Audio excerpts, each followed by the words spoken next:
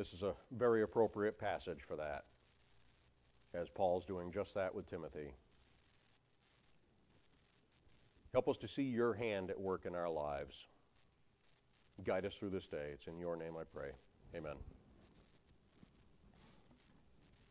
So I don't know if you notice, but this passage that we're looking at here starts right off by making a very stark contrast with the evil worldly tendencies that we've been looking at lately, right? We've been looking at all the bad things that are going on in the world and what the bad guys in the world look like for the last couple of weeks. And then right off, Paul makes a contrast. He says, but thou, this is what these guys look like, but Timothy, you're going to do something different. But thou, do something different. The false teachers live and they teach one thing, but Paul's about to show that he lives a different way. And Timothy ought to live a different way as well. Paul has no problem with people looking to his life as an example of faithful living and of faithful ministry. Do you and I have that kind of confidence? Do we have any hesitation with somebody looking at us as an example of faithful life and faithful ministry? Kind of a sobering thought, isn't it? Now, for the last 9 verses, our focus has been on perilous times, which Timothy is going to have to face. Paul says, Timothy, there's going to be some perilous times. And we've already gone over it. I'm not going to go over it again. In this section, Paul's going to show Timothy the resources that God's given him to be able to handle those perilous times and to handle those tasks. You might recall, remember David facing Goliath? You remember what Goliath said to David? He says, am I a dog that you come at me with sticks and stones? Those ended up being his last words, you know. Since a sling and a stone was all David needed when God was with him. God gives us all the resources we need to face perilous times. David was facing perilous times, and a sling and a stone was all he needed. And that little mocking was Goliath's last words. I put a lot of stock in last words. I read a lot. I have a book that's a collection of people's last words. I enjoy reading last words. I like epitaphs. I wander cemeteries. It's kind of my ghoulish nature. Goliath's last words were a mockery. Timothy might be trying to lead a small church in Ephesus in the face of Nero's persecution of Christians. Nero wasn't a very nice guy, but God had more resources available to him than he could even imagine. And you know what? The same thing is true for you and me as well. It doesn't matter what you're facing. God's resources are all you need. Now, I don't know if you realize, did you realize, let me ask it as a question, did you realize that when you take a stand for Christ, it might come at a cost? I mean, it's pretty easy. We talk about the dark world that we're in right now, but if we're really honest, it's pretty easy to be a Christian in America, in 21st century America. We don't face any real severe repercussions for it. But at some point, we might. I just want you to be prepared for that. Now, Timothy's had years of preparation, but his years of preparation have not come from Bible school or in a seminary somewhere, but rather, Timothy's preparation came in public life as a minister of the gospel under the guidance and direction of Paul. That's where Timothy's preparation came from. He's already grounded in the same scriptures that both Jesus and Paul used. And he didn't have the New Testament, by the way, because Paul's still writing it with him. We're going to talk about that a little bit later. He didn't have it. Now, that lifestyle that he's seen lived out and that he personally has been living out, that fact ought to encourage Timothy, shouldn't it? He's been firsthand watching this. Even though the world around him seems to be getting worse and worse, and the world around us seems to be getting worse and worse, no matter what the mission, Timothy already has all the tools that he needs by God's equipping. And he's seen that firsthand. We're going to talk about that today. So with all that for an introduction, let's get to our study. Let's look at verse 10 again. As I already pointed out, it says, but thou, Timothy, you be different. But thou, hast fully known my doctrine, manner of life, purpose, faith, long-suffering, charity, patience. But thou. Now, this is a phrase that we've seen Paul use other places when he really needs to grab Timothy's attention. We've seen him use it several times. We saw it in chapter 2 and verse 1, if you want to back up and look at that. We will see it again in verse 14 in this same chapter. We're going to see it again in chapter 4, verse 5. That's 4 times in this book. Timothy shouldn't be intimidated by the opposition in the world. There will be opposition in the world. Don't be intimidated by it. Instead, Timothy should stand in stark contrast to them by pursuing Paul's teaching and pursuing Paul's example. That's how Timothy ought to live his life. That's how you and I ought to live our lives. So, Paul says that, Timothy, you hast fully known my doctrine. Timothy is intimately familiar with Paul's teachings. Intimately familiar with Paul's teaching, probably more than anybody else. Paul recognizes that Timothy is a very close and very loyal disciple, and he's saying as much right now. Remember, Timothy has been working with Paul for 10 years, at least 10 years, probably closer to 20 years at this point. Timothy was certainly older than 30, probably closer to 40 at this point. He's been a follower of God's word since he was a child. We're going to see that when we get to verse 15. Let's look at it. And that from a child thou hast known the Holy Scriptures, which were able to make thee wise unto salvation through faith which is in Christ Jesus. We'll teach about that in another week or so. Since he was a boy, Timothy's known the Bible. For the last 10 to 20 years, he's been working closely with Paul. Timothy shouldn't be pushed around by these false teachers and the world's problems, should he? Now, we've talked a lot as we've gone through the books of Timothy about exactly what Paul meant when he speaks of his doctrine. So I'm not going to spend a lot of time and detail on it right now. But I want to remind you that as you read the letters that Paul wrote, we get a very broad picture of what those doctrines might entail. We get every aspect of what good Christian doctrine ought to be. But as far-reaching as they are, they all focus on one thing. It doesn't matter which doctrine, whether you're talking about doctrine of salvation, whether you're doctrine of sanctification, you pick a doctrine. They all focus, they come back to one thing, and that is the foundation of the gospel. The foundation of the gospel. Remember something else, that in several of those letters that Paul's written, Paul wrote most of the New Testament, and Timothy is mentioned as working with Paul to write them. Look at the 2 Corinthians, look at Philippians, look at Colossians, look at both 1 and 2 Thessalonians, and look at Philemon. In every single one of those, Paul says, and Timothy here is helping me, and Timothy here is writing this with me, and Timothy here is writing this with me, Timothy here is writing this with me. Timothy was writing those doctrines down. If anybody knew Paul's doctrine, Timothy did. We think of it, Paul wrote 1 and 2 Thessalonians. Well, the truth is, Paul and Timothy wrote 1 and 2 Thessalonians. Timothy is certainly aware of the doctrines that Paul taught. But another thing Timothy was familiar with was Paul's manner of life. And he mentions that right here. Thou hast fully known my doctrine and manner of life. See, Paul's teaching wasn't just a bunch of words. I mean, I could write down a bunch of words. But Paul's teaching was a way of life as well. And that's something totally different, isn't it?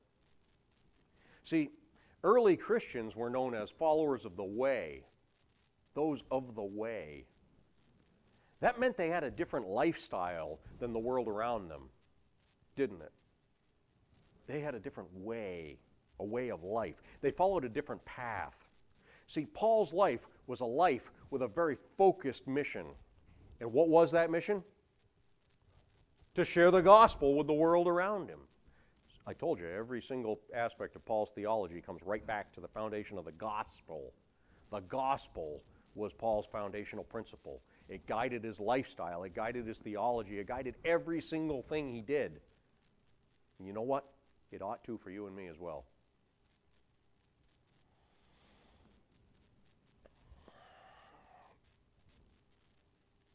And it says purpose.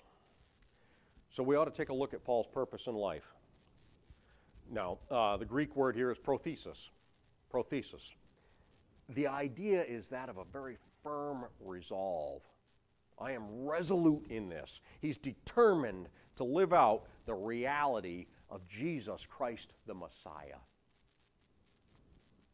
In fact, Jesus himself taught that no man, having put his hand to the plow and looking back, is fit for the kingdom of God.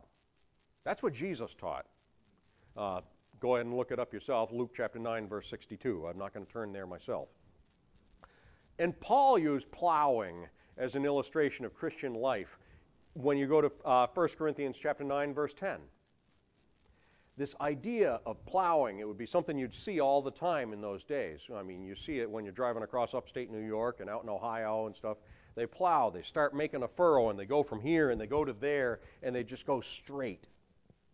That's how our life ought to be. You know, in some of these big farms out west, the tractors are guided by GPS. They drive exactly straight. They don't even need a guy to steer them. They just need a guy to hit the brake when they're going to hit something. The tractor drives itself by GPS. It goes absolutely dead straight. That's what Paul's saying. That's how our lives ought to be. One single focus. Now, I'm not saying that Paul was perfect. Don't be putting words in my mouth that I'm saying that Paul lived an absolutely perfect, straight, never wavered life. Paul was a human being. But he definitely didn't swerve from this determination very much in his Christian walk. And Paul's a fine example for Timothy and a fine example for us to follow in walking a straight and a narrow walk. In fact, I don't believe we could find a better example for us to follow. But then, Paul refers to his faith. You've fully known my doctrine, my manner of life, purpose, faith. Now, we already saw back in 1 Timothy chapter 1 and verse 12 that Paul regards himself and Timothy as sharing the same faith. Remember that? This would be worth our while to go back. 1 Timothy 1:12. He says, "And I thank Christ Jesus our Lord, who enabled me, for that he counted me faithful, putting me into the ministry, who was before a blasphemer and a persecutor and injurious, and I obtained mercy because I did it ignorantly in unbelief." And he goes on, what verse was it where I'm not going to take the time to read it all. If you continue on down, he mentions that Timothy shares in that same faith. And I lost the verse, and I can't find it again. I'm not going to take a lot of time on that. We've talked about this many, many, many times. And I'm not going to go into a lot of detail on it. But this is more than simply a believing faith that Paul's talking about here. This is faith that proves itself in actions. What James would call faith that is exercised. Now, I don't really care what you might believe in your mind. You can believe whatever you want in your mind. That's fine. But if I don't see it in your life, then it's just theoretical, isn't it? You can believe anything you want. But if I don't see you living your life based on that principle, it's just a theory. Paul had the same idea. And here he's reminding Timothy that he has a faith that demonstrates itself in actions. Now, next thing Paul mentions is his long-suffering. Long-suffering. The Greek word here is macrothumia. Macrothumia. Macro, a lot of. Thumia, a lot of thumia. A lot of endurance, shall we say. In other places, Paul describes this as an attribute of God. That idea of stick-to-itiveness, a constant endurance. Let's look at Romans chapter 2 and verse 4.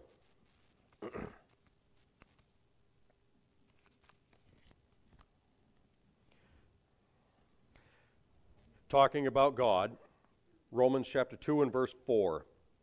He says, "Or despisest thou the riches of his goodness and forbearance and long-suffering, not knowing that the goodness of God leadeth thee to repentance?" While we're in Romans, turn over to Romans chapter 9, verse 22. Another case where long-suffering is an attribute of God. Romans 9:22. "What if God, willing to show his wrath and to make his power known, fitted with much long-suffering the vessels of wrath fitted to destruction?" God has great long-suffering, and you know what? Paul's shown that same attribute in his own life. In 1 Timothy chapter 1, verse 16, we saw that long-suffering was described as an attribute of Christ. In fact, let's look back at it. 1 Timothy 1:16. "Howbeit, for this cause I obtained mercy, that in me first Jesus Christ might show forth all long-suffering, for a pattern to them which should hereafter believe on him to life everlasting." Long-suffering is an attribute of God. Long-suffering is an attribute of Christ. Paul here is pointing to long-suffering demonstrated in his own life as an inspiration to Timothy. Timothy, you've seen the long-suffering, macrothumia in my life. I have endured many things, way more than might be expected. Timothy, you need to do the same thing. And it's something that ought to be present in each of our lives as well. As soon as we hit a bump on the road, we shouldn't be sitting around, "God, why did you send me this?" We ought to be showing a little macrothumia, a little bit of long-suffering. Endure it. See, Paul's going to remind Timothy of the importance of that later on. We're going to come back to this idea, chapter 4 and verse 2. I'm not going to cover that right now. We'll get to it later. There will always be times when we as Christians are going to be tempted to cut corners and take shortcuts. And Paul has demonstrated a determination to see things through the right way. That's what long-suffering is. Endure, do it right, get it done. That's the idea. But then, it's not all just long-suffering. He says charity. And we can all get on board with that. Look at Paul's charity. The word here is agape. That's God's love. Paul uses this word 71 times in his letters. Not one of Paul's writings fails to mention agape. Not one letter that Paul wrote does he fail to mention agape. That kind of makes that a key theme in Paul's life, doesn't it? If he mentions it every single time he takes pen to paper, Paul lives his life imitating the love of God in his life. What does agape mean? It means a self-sacrificing love. It's a love that gives of itself for something or someone else. That self-sacrificing love characterizes Paul's life. And he's reminding Timothy it ought to characterize his life as well. And you know what? It ought to characterize our lives as well. And then he speaks of patience. And you might say, how is patience any different than long-suffering? Aren't patience and long-suffering the same thing? Well, the answer is, it's a totally different word in the Greek. Hupomone. Hupomone. You might see it written out as hypomone, because the English letter Y is really pronounced as a U in Greek. We know hypo, right? An excess of. Mone. Again, it's very similar to macrothumia. But whereas macrothumia is more in enduring stresses that come from people more often, this is stresses that come from circumstances more. It's a very rare word. Paul only uses it 2 other times in the pastoral epistles. Patience. We see other times where the King James translates patience, patience, patience. Paul only uses it 2 other times. 1 Timothy chapter 6 and verse 11, and Titus chapter 2 and verse 2. We're going to get to both of those later. But Paul's about to talk about, we're going to see a list of some of the sufferings that he had to deal with. And it took patience to make it through those sufferings. Remember I said this word patience is more dealing with circumstances, the circumstances of his suffering. And I bet it took patience.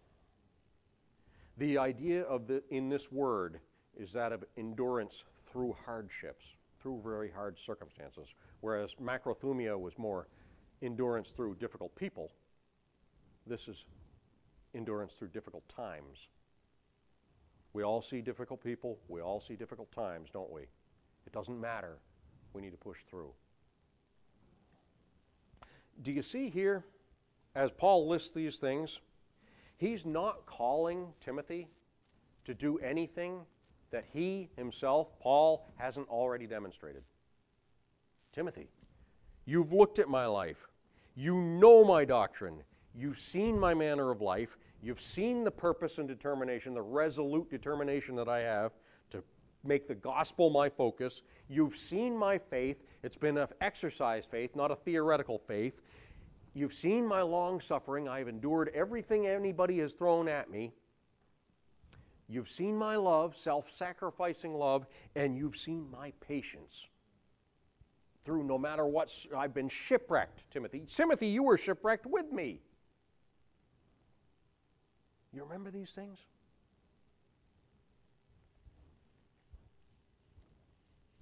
Paul isn't calling Timothy to anything he hasn't already demonstrated in his own life. Verse 11, let's talk about some of those things he had to endure. Persecutions, afflictions which came unto me at Antioch, at Iconium, at Lystra. Timothy, you remember Lystra, right? We'll talk about that. What persecutions I endured, but out of them all the Lord delivered me. Paul continues his list with 2 more attributes he's demonstrated in his Christian life. The first is persecutions.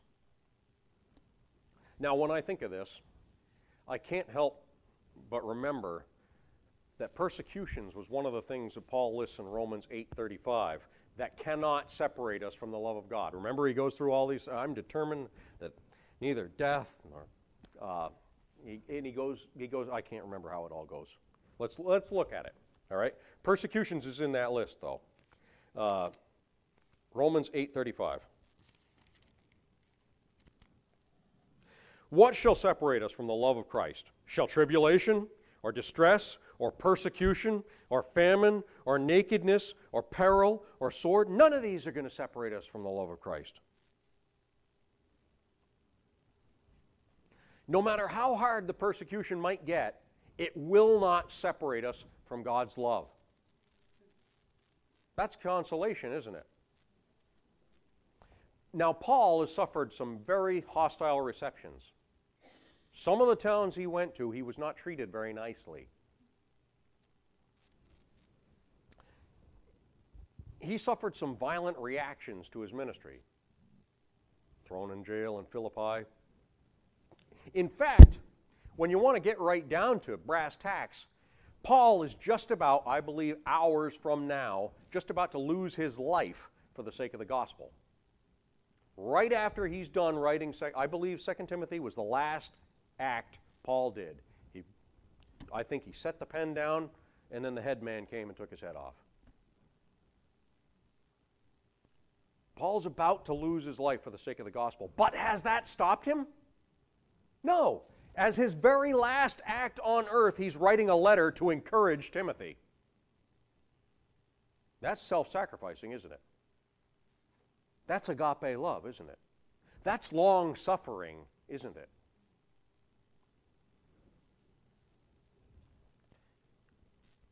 The other thing he mentions is afflictions.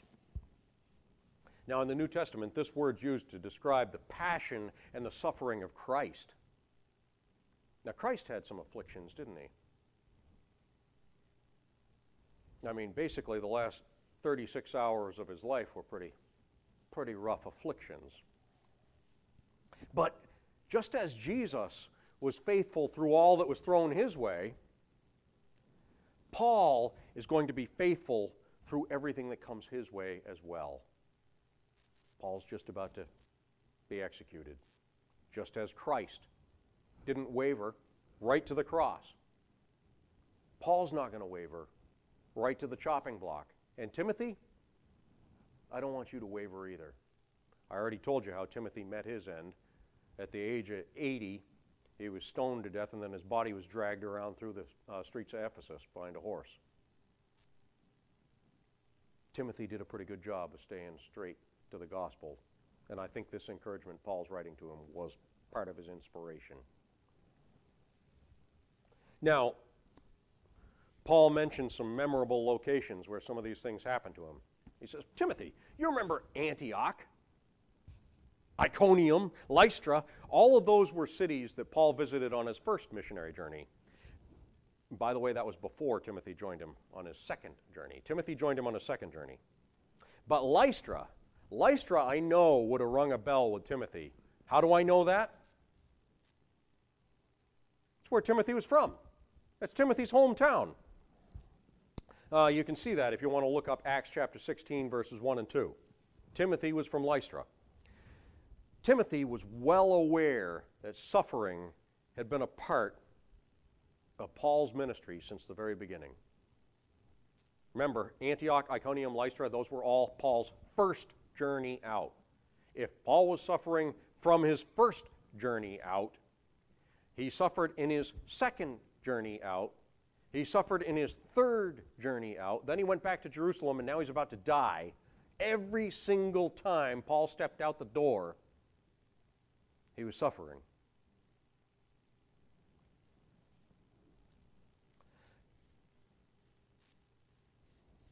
This suffering and persecution has been a part of Paul's ministry since the beginning. But notice something else.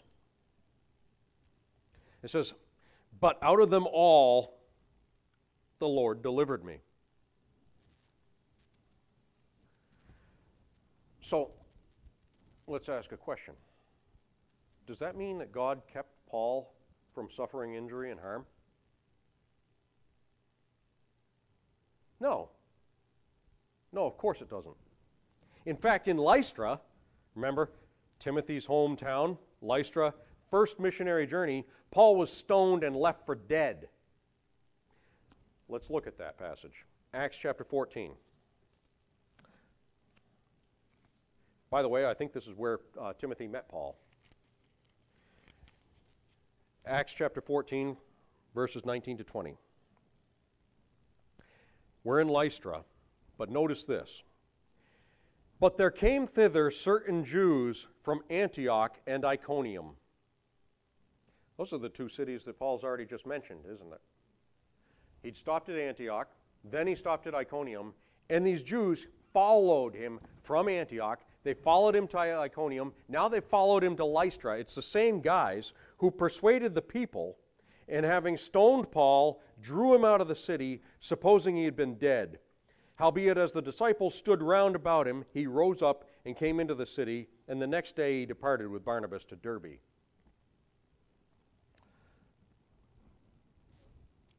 These guys, Paul goes to Antioch, gets persecuted by the Jews. Goes to Iconium, gets persecuted by the same Jews, where they picked up some other Jews, who then followed him to Lystra. And finally they stoned him, left him for dead. I believe he did die. I believe he was miraculously raised from the grave. And that Lystra is Timothy's hometown. It's not unlikely that Timothy was an eyewitness to that stoning. I don't think I'm reaching too far to say that. I believe Timothy witnessed that stoning. Timothy, remember those guys from Antioch? Remember those guys from Iconium? Remember what happened in your hometown, Timothy, where I was stoned and left for dead? But out of that, God delivered me. Sure, I was stoned, and boy, did it hurt. But God delivered me, didn't he? You remember that, Timothy? God delivered me out of that. The fact is, God preserved Paul through all of those trials. so that he could continue preaching the gospel. That's the real promise, you see. God never promised to make our lives a walk through the flower garden, did he? Our lives, our Christian walk, may have some very real, very present dangers, right? But trust him, and he will see us through it all. Do you trust him? Mind if I close in a word of prayer?